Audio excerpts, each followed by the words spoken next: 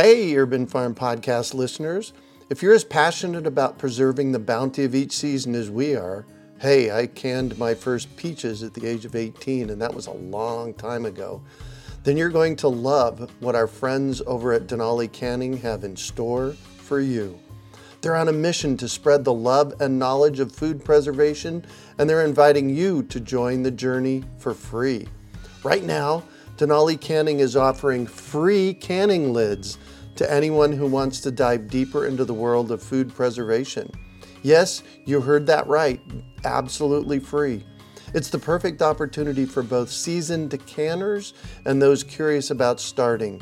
Denali is about quality, reliability, and supporting the canning community, ensuring that you get the best results every time you preserve. So why not give it a try? Visit denalicanning.com/free to claim your free lids and start your preserving adventures today. That's denalicanning.com/free.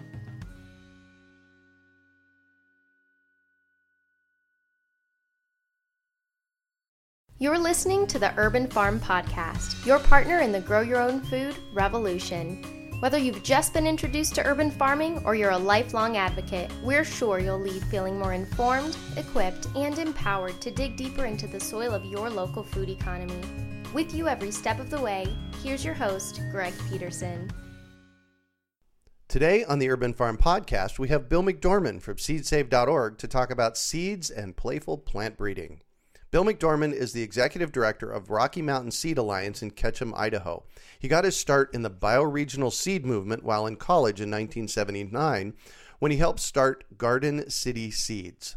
In 1984, he started Seeds Trust High Altitude Gardens, a mail-order seed company he ran successfully until he sold it in 2013.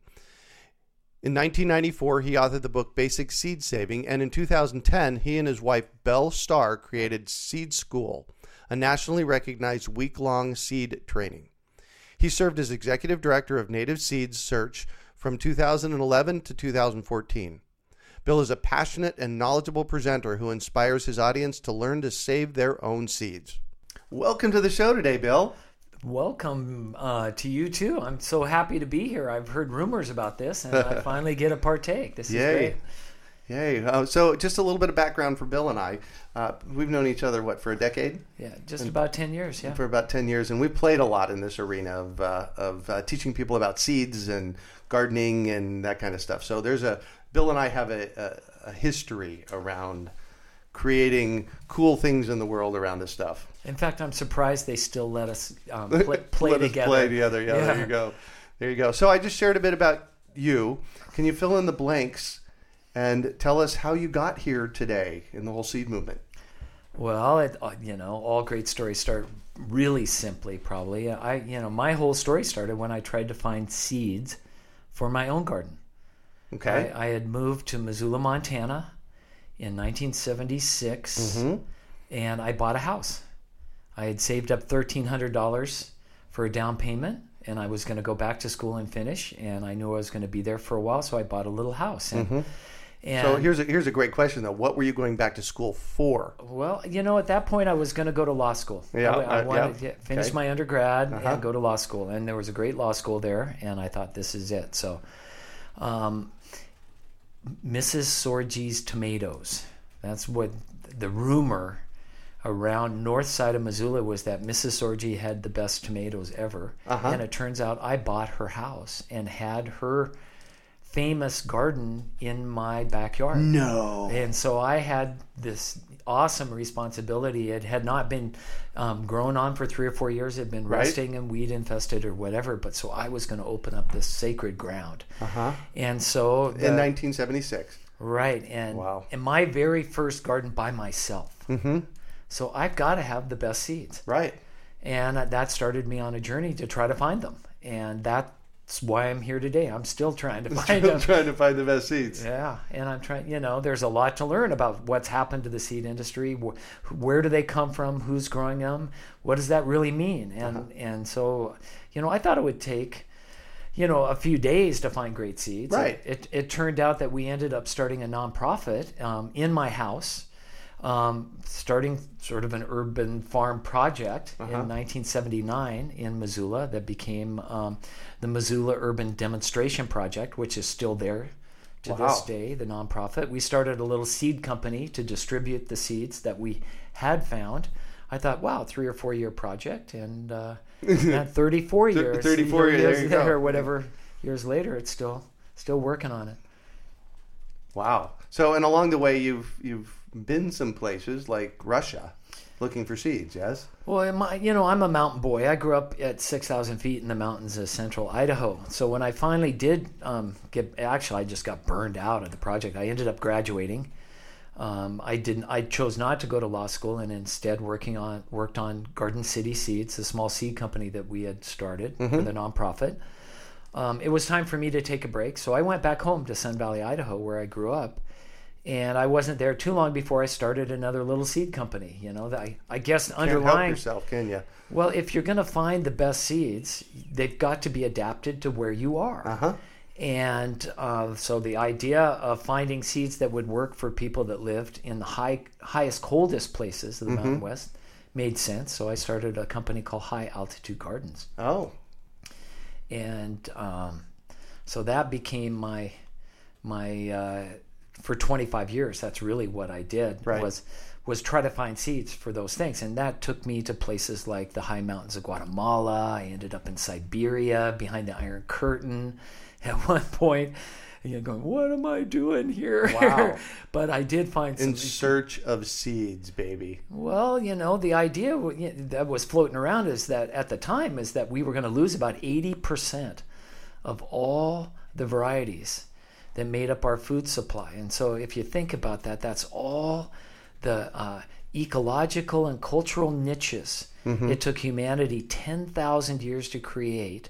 And we were living in an industrial age that was going to see 80% of those disappear. It turns out that 90%. I was going to say that more than 80%. Right. At the time, we were looking forward in the late 70s, early 80s, and those were the predictions. So, I was a good Boy Scout. I thought, wow, somebody ought to scurry around as quickly as possible and find everything that's left and at least save that. Right. And get that back out so we don't lose it. And so that was the impetus behind going to Siberia and these other places. Is like, we're in a really cold, short season. I'll bet they have stuff that works in Siberia. Right. But at the time, if you think, no internet, no real way to tell what was going to be there. I didn't even know what to pack. I was going to be there in August. Does it snow in August? It was really hard. I went through old National Geographics. And when I got there, it was just a dream. I found out that everybody there that I met gardened. Imagine living in one of the cities, 1.2 million people, Novosibirsk, modern city, 8 major universities, 70,000 PhDs, modern subway, and everybody gardens. And in addition to that, everybody saved their own seeds, at least something, and traded.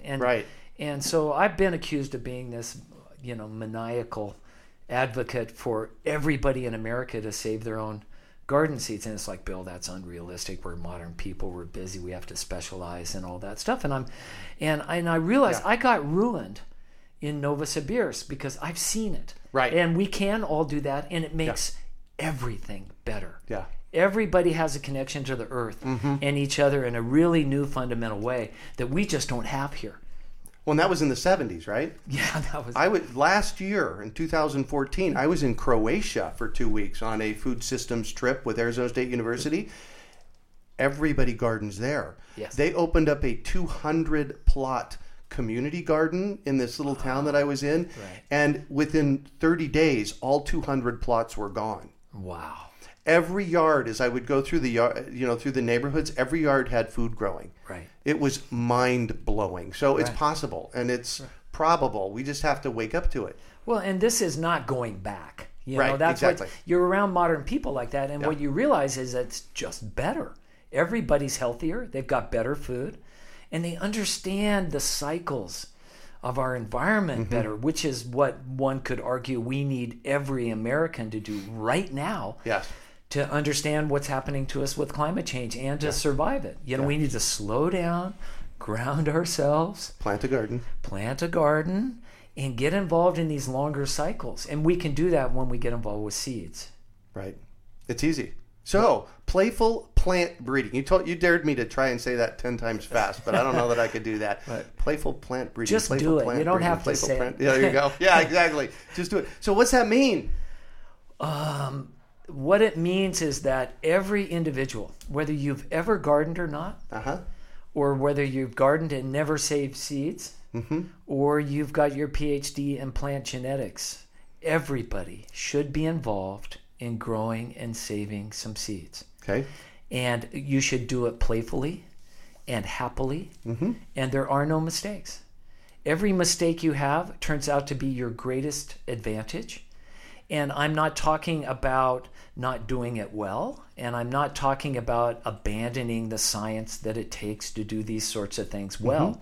What I hope people will recognize is that over 10,000 years, or however long agriculture humans have been doing it, we collectively created everything we eat in our modern food system by doing this. Right. Playful plant breeding, just saving seeds from something that worked for us or something that didn't work for us. Just paying attention and being part of this process. And it all happened before Mendel even discovered what genetics was about, and everybody was involved. And that's how you get diversity. So in other words, if you want to summarize what I've just said, is that it is wholly appropriate to steward seeds for diversity, for food, for resilience, for us, in a grassroots manner, with people that have no idea what they're doing.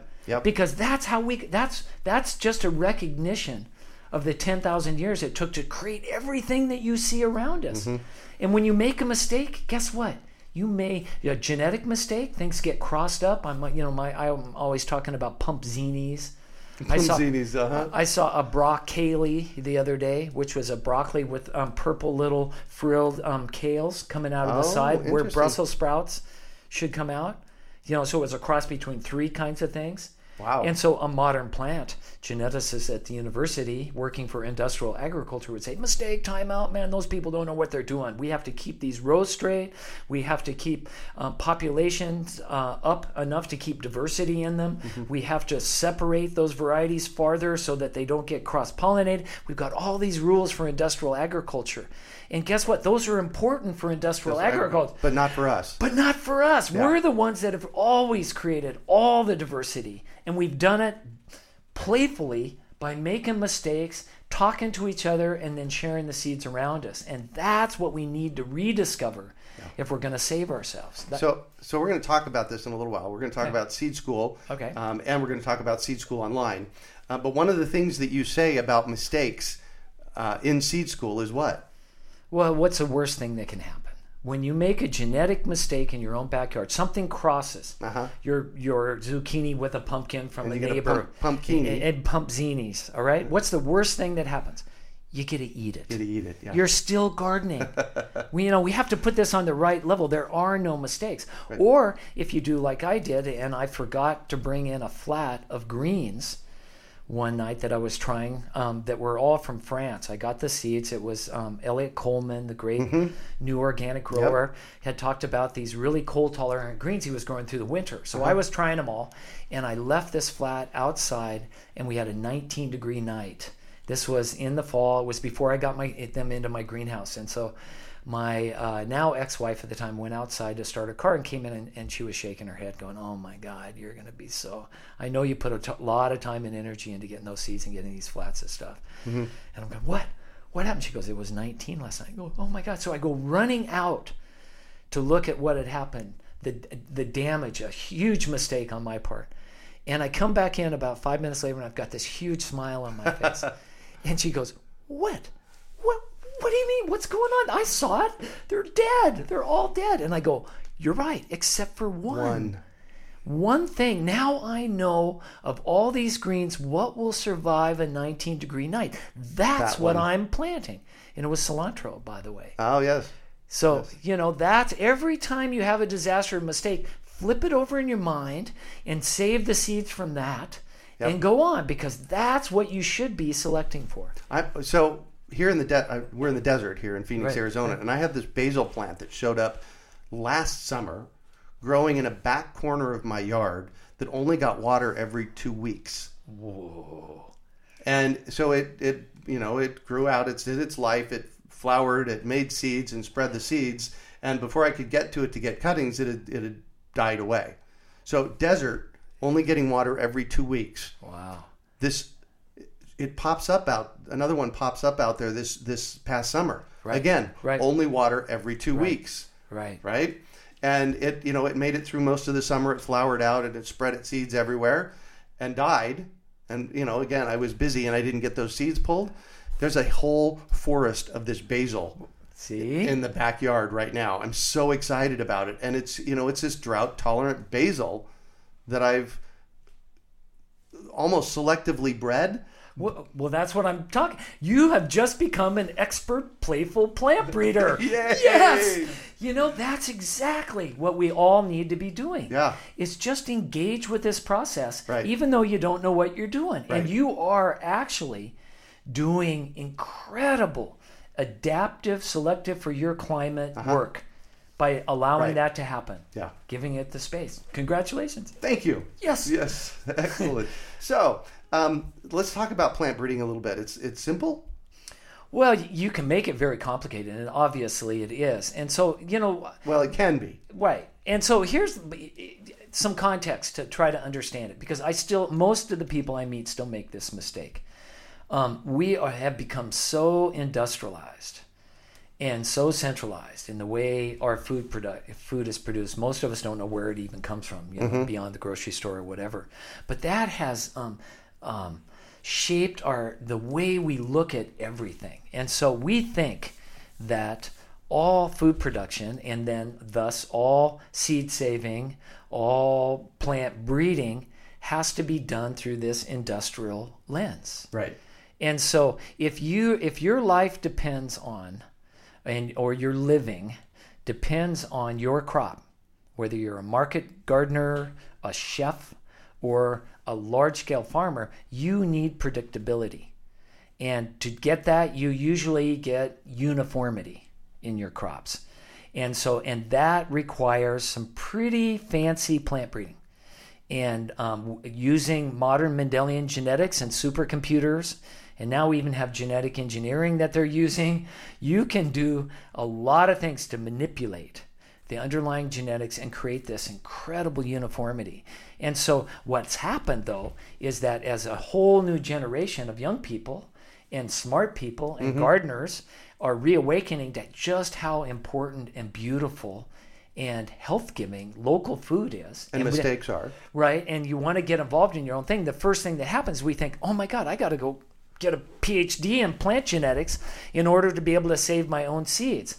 That's the extreme. What happens is, look at the seed-saving books that are on the market. Seed to Seed, Susan Ashcroft. You've got the new seed-saving book out by the Seed Savers Exchange, which is really a wonderful book. But you're talking $35. You're talking, it looks like an old issue from the Encyclopedia Britannica. If you open up Seed to Seed and look, the table of contents is done in Latin. Oh, Lord.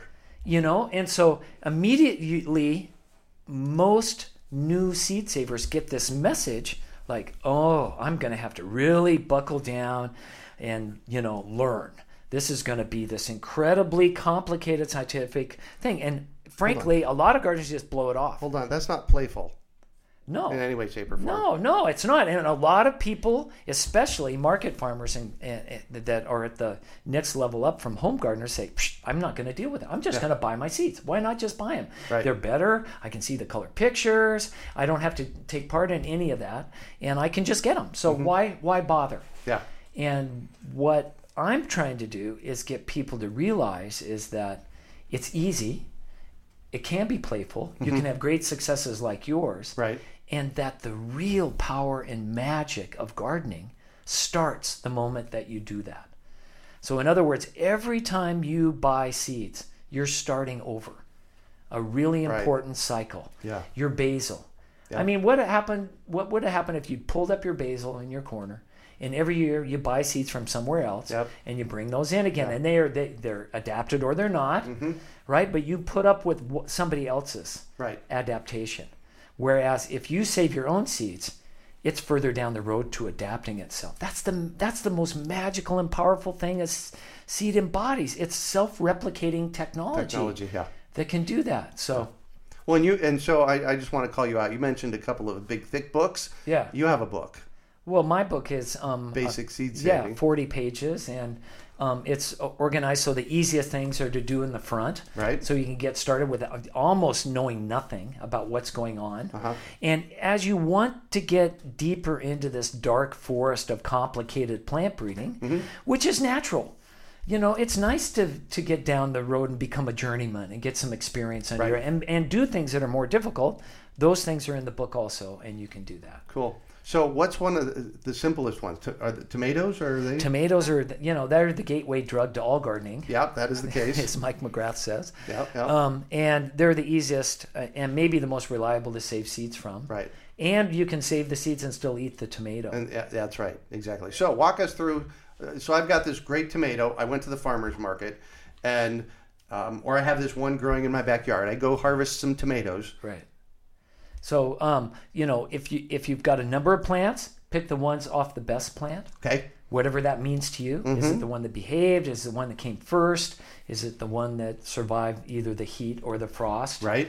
That you can help this selection process. Nature around you is doing it. Just the fact that it came up and produced tomatoes means a million variables were interfaced with the genetics in that plant that you'll never understand. And none of us will. Even modern plant breeders recognize that. They go, we don't understand all this. But we can recognize it and then save the seeds from what works best for us. So pick a tomato off that plant and hold it with the top up where you picked it. Right. North pole. Make that the North Pole. Okay. And then cut it at the equator. Oh, just all right. slice it with a knife at the equator. Yeah. Take each half into each hand and just squeeze out all the jelly and seeds into a jar that are opened up. The cavities are opened up. Or you could scoop them out with a spoon. You can scoop them out too. It's really easy. That way you can still eat the tomato. Well, you can eat it. It's just a little squishy. If you eat it right away, you can just go ahead. Yeah. And even if you squish them, you can dry them. You can have dried tomatoes, sun-dried tomatoes. Put them in a dehydrator. Perfect. Some people toss them all in a big bowl, and that's where they start right away to make their spaghetti sauce or their tomato sauce for the winter. All right. So we have this glass jar of seeds. Right. It's jelly. Basic. It looks like frog's eggs. It's that jelly around each seed that keeps it from germinating in the tomato, where it's warm and damp. That's what seeds like. So this is an evolutionary process that's evolved to keep them from germinating until it hits the ground, basically. So anyway, you let them set this goopy stuff in a jar for about 3 days. Can be as long as 5 or 7 if it's cooler. Sometimes as early as a day if it's hot. You'll know when you're ready because white fungus will form on the top of the jar. And people go, oh my God, it's bad. No, that's good. That's good. That's actually bread mold. Okay. And inside there's yeast that's part of this process, co-evolved, that eats that jelly off the seeds. And the seeds then the good seeds will float to the bottom. All the bad ones float to the top. Oh, nice. And then you can do what we call a water winnow. Go ahead and fill that jar all the way up with water and let the good seeds fall to the bottom, and then carefully pour out all the other stuff. And you won't get it all. Don't even come close to pouring out your seeds. I did that once. And it's a bad feeling when you see your seeds go down the drain because you didn't stop. Yeah. Right? So fill it up again, do it again, fill it up, pour it out. 6 or 8 or 10 times. Well, you'll have really clean seeds in the bottom. You pour those into a sieve or a screen. Toss that screen over onto a paper plate or paper towel. Get your pen out and label it because you'll forget. Yep. You'll have a little tomato cookie, I call it, of seeds. Let it dry for 3 or 4 days, and you may have enough seeds for your own garden from that one tomato for the rest of your life. And so that's then becomes the problem. I call it. The problem is if you get involved with seed saving, it's not just playful. There will be stress, and there's something you need to pay attention to, and that is you will have more seeds than you know what to do with. And you're going to feel guilty. Yeah, that's the abundance of nature. Why would I feel guilty? Well, I don't know. American gardeners feel guilty about everything in their garden, if you've noticed. I mean, they're the most stressed out group of people I've ever been around. I used to take 1,000 phone calls a year from gardeners before the internet. And it was always like, oh my God, my garden didn't work. It didn't come up, or I've got too much zucchini, or whatever it is. But they're always forgot to have fun with it. And so in this way, relieve that stress by sharing them.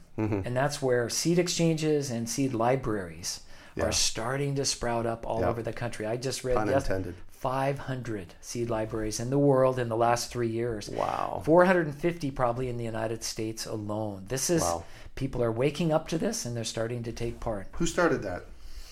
Well, I tend to think that it was one of those spontaneous things that's a reaction probably to the centralization of the seed industry. We've got 3 companies now that own over 75% of the world's seeds. And so the American reaction to that is, well, we're going to take it back and start our own thing. And libraries have been one of our most enduring institutions. So this idea has been going like wildfire all over the country. It's really got its boost through a woman, Rebecca Newburn, at the Richmond Grove Seed Library in Richmond, California, who not only started a seed library in her local library, but was a great middle school science teacher, went home and wrote down how to do it with all the forms and instructions. And so if you go to richmondgrowseeds.org, you can, there's a little button that says start your own seed library. Bingo, you can push that and it'll take you into a world where, you know, my own estimate, 200 to 300, maybe 400 of these seed libraries in the U.S. were all started by people that clicked that button. Yeah, so I love that. Don't you love the internet that we can do this? And yeah, absolutely. Absolutely. So let's talk about, so I have a question for you. And this is more a philosophical question. What drives you? It's like, what's your big why? You know, I've got, you know, friends and I have an ex-wife who would say this about me. You know, after you're around for a long time, you start to actually listen to what people say about you, because there's probably more truth in it than you want to admit. And a number of those people have called me a visionary. And so what does that mean? I don't know. I would have a tendency to agree with that because I've known you for a decade. And I would say that about you. No. And maybe that's why we're friends. I don't know. There you go. You know, because it's obvious. You can just see what is happening in the world right now and where it's going to go at this point. And I felt that way a long time. And as I said, maybe my big why came from going to Novosibirsk in Siberia in 1989 when I saw what it was like to live in the modern society that I want to live in. I mean, let's not talk the politics or the Soviet Union part. I was just in a group where everybody had a free education through PhD, and there were 70,000 people in one city who were smart people, history, poetry, literature, dance, English, whatever. So everybody, I loved that because it was just so stimulating intellectually, and everybody gardened. They were making their own wine. They were, crossbreeding, making their own tomatoes and peppers and making pesto. And it was just this incredible thing. And then they all saved their own seeds, which pulled them into a multi-generational thing. Some of these people were saving genetics. Well, it was probably the best. They were part of the best genetics laboratory our planet will ever have for flavor in tomatoes. They were locked out of the Western world. They couldn't get catalogs. The only tomato seeds they had were the ones they either saved themselves or traded for. And they were all cutthroat competitive for the earliest and best tasting. And so in Siberia. So just tasting fresh tomatoes, no, we're not saving those, right? And you do that with 2 million gardeners in Siberia over a 70-year period. Wow. And you end up with better tasting tomato. There's no denying it. You talk to any tomato breeder these days and they'll say the best flavor comes from Russian, Eastern European, or Siberian tomatoes. And so what does that mean? It means because they were saving seeds, they have given humanity a gift that will be recognized probably in 1,000 years. Nice. So what are you doing today that has going to have any relevance? In 1,000 years. In 1,000 years. I love that quote from you. Well, every time you save seeds in your own backyard, you are participating in maybe the most important ritual humans have ever been a part of. This idea of growing and saving and planting your own seeds. And you may now, because we've lost so much diversity, you can help us grow back enough of it that we can actually survive the coming storms, I call it, whether they're climate or political. And that's what we really need to be doing. The more diversity we have, the better chances we'll have of growing food in situations that we can't predict right now. Perfect. And so that's what the end part, saving seeds, connects you into. And so if you go ahead and buy your seeds, look, do the seed porn. Sit up late at night and look at the colored pictures and get all your juices going.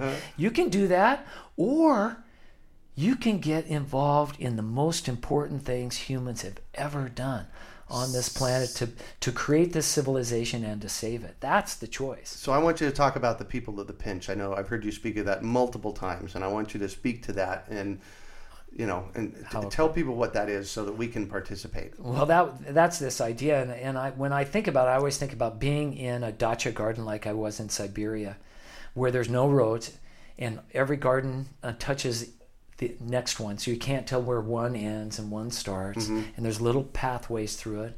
And the dachas in the Soviet Union that I went to were about a mile out into the taiga, into the wilderness. They were carved out, and so to go to work, you had to walk a mile on a path through the forest to go to work instead of get on a car on a freeway, right? Wow. And so all these dachas, and then you have parties, everybody's sitting out there, and in 1,000 years, there's going to be a place like this on this planet that's abundant and beautiful and family-based and everything you could think of as far as fruits and vegetables and diversity. And they're going to raise a toast, and they're going to say, you know what? You know who we should toast tonight? If you think about the history of humanity and how people took 10,000 years to create all the diversity that made up our food supply, and in 2 generations, in the late 20th century, people lost the ball. They took their eye off what was going on. They went for this monocropping industrial agriculture. It destroyed 90% of all that diversity. And early in the 20th century, people started waking up again. And everybody, whether they're industrial, modern, or rural, and realized that might be the most important thing that they could do. That if we increased enough of this diversity and did that over and over again, we could recreate what we once had. And so in 1,000 years, we're going to have that. And so they're going to look at us as those people of the pinch, right? The pinch in diversity that happened in our food system. And so they're going to look back at the people in the pinch, us, and say, wow, those were the most important people. They saw beyond the technological distractions of their day, or the religious dogma of their day, or the political storms of their day. And they just sat down and saved seeds again. Simply made all the mistakes, did it playfully, started naming new varieties. What are you going to call your basil? Oh my gosh. The urban farm basil. Urban farm basil. See, here we go. And that's, I said that to a corn farmer in Idaho, and he looked up. He wasn't really interested in learning to save his own seeds. But when I said that, I said, we'll call it Nate's corn. He goes, oh, now you're appealing to my vanity. We have to appeal to everything. Yeah. And that's the point. So climb on. Let's have fun. Yay. So let's talk about, I went to seed school, and you have a week-long in-person session called Seed School that you do 2 or 3 or 4 times a year. Tell us a little bit about what that is. Well, if you just listen to what we've been talking about, the most important thing maybe to do on the planet right now is wake up millions of people to growing and saving their own seeds. So we have a 6-day program. People have come from all over the world, probably had 700 people go through it now over the last 5 years. I was one of them. We had a Norwegian bachelor farmer come. We've had people from all over come. A high-up official's wife in the Mexican government? Well, in the Mexican corporate life, shall we call it. Cool. She wanted to come and save Mexico from Monsanto. All right, there you go. And actually has the resources to do that. We don't know, where this is going. But, and we've had maybe a third of the people are what I've come to call the young believers. Right. The new generation of young people that are waking up and are frankly going to live on a different planet than I grew up on. And this is very serious. to them. This is their life. They see it now and feel it. And so, and maybe a third of the people are older and more retired and have more resources. So we've set the program up so that we scholarship about half the people that come. Nice. So that the people that can afford to pay for it actually pay for the people that can't. And we mix everybody up. You get to live, breathe, and worship, I'll call it, with people that love this movement. And then you get to become part of this network of people that are doing it. Yeah. And then, so we've got a one-day version of that, Seed School in a Day. Seed School in a Day, yep. We have an online version, thank you very much, that we've done through the Urban Farm U. Yep. And so now we're getting people from all over that get a chance. We did the, I have like 30 years experience trying to get people to wake up. Ran my own company, then we distilled that down into a 6-day program. We've now taken the best of all of that and all the responses that we have and put that into Seed School Online. So we've got this new technology. So it really is an incredible distillation of just the really important ways that you can be playful with seed saving. And actually learn. And so, what do you learn? I don't know. 13 of our students have started their own seed companies. That on that end, countless libraries. I was at the International Seed Library Forum, and I don't know how many people came up to me that were part of this new emerging network that had come to our seed schools. So. Nice. So you already mentioned books. Let's one final piece of advice for our listeners. Wow, just do it. Evan Safra, who was our farm manager, I was the director at Native Seed Search for 3 years, and hired this a beautiful, young, brilliant man to come and work on our farm there. And the people around me just couldn't understand it. They go, well, did you do a nationwide search? No. Did you, how many PhDs does he have? He doesn't have any. How many actual years on working on farms does he have? How many decades of experience? None. And yet he's become what, it was just perfect.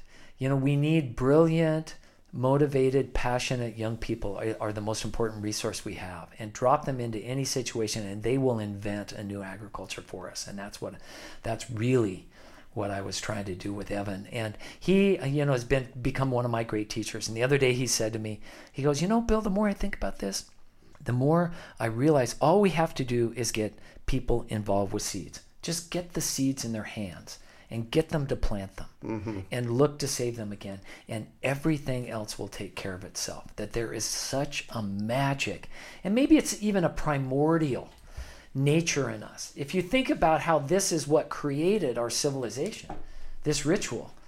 Once we go back and do that, all these switches come on. And Evan and I both have seen that. So that's what I would say. The one piece of advice is don't listen to what anyone else says.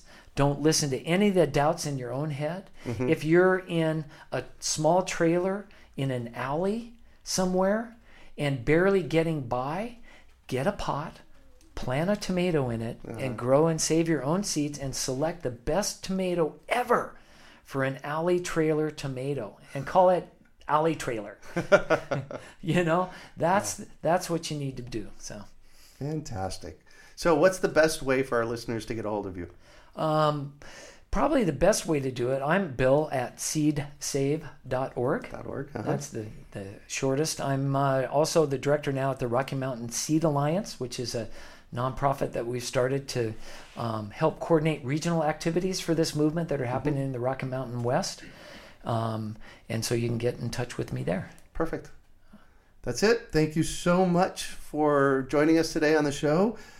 That's all we have for today. This has been great fun for me. Thank you. Absolutely. Thanks for joining us on the Urban Farm Podcast. Have a great day. We hope you enjoyed today's episode of the Urban Farm Podcast. Remember to listen 3 days a week for tips, advice, and resources to help you on your journey with urban farming. You can find us on the web at urbanfarm.org or send us an email to podcast@urbanfarm.org. In the words of Vincent van Gogh, great things are done by a series of small things brought together. Be encouraged that with each lesson learned and skill developed, you are one step closer in the direction of your dreams. Hey, Urban Farm Podcast listeners. If you're as passionate about preserving the bounty of each season as we are, hey, I canned my first peaches at the age of 18, and that was a long time ago, then you're going to love what our friends over at Denali Canning have in store for you. They're on a mission to spread the love and knowledge of food preservation, and they're inviting you to join the journey for free. Right now, Denali Canning is offering free canning lids to anyone who wants to dive deeper into the world of food preservation. Yes, you heard that right, absolutely free. It's the perfect opportunity for both seasoned canners and those curious about starting. Denali is about quality, reliability, and supporting the canning community, ensuring that you get the best results every time you preserve. So why not give it a try? Visit denalicanning.com/free to claim your free lids and start your preserving adventures today. That's denalicanning.com/free.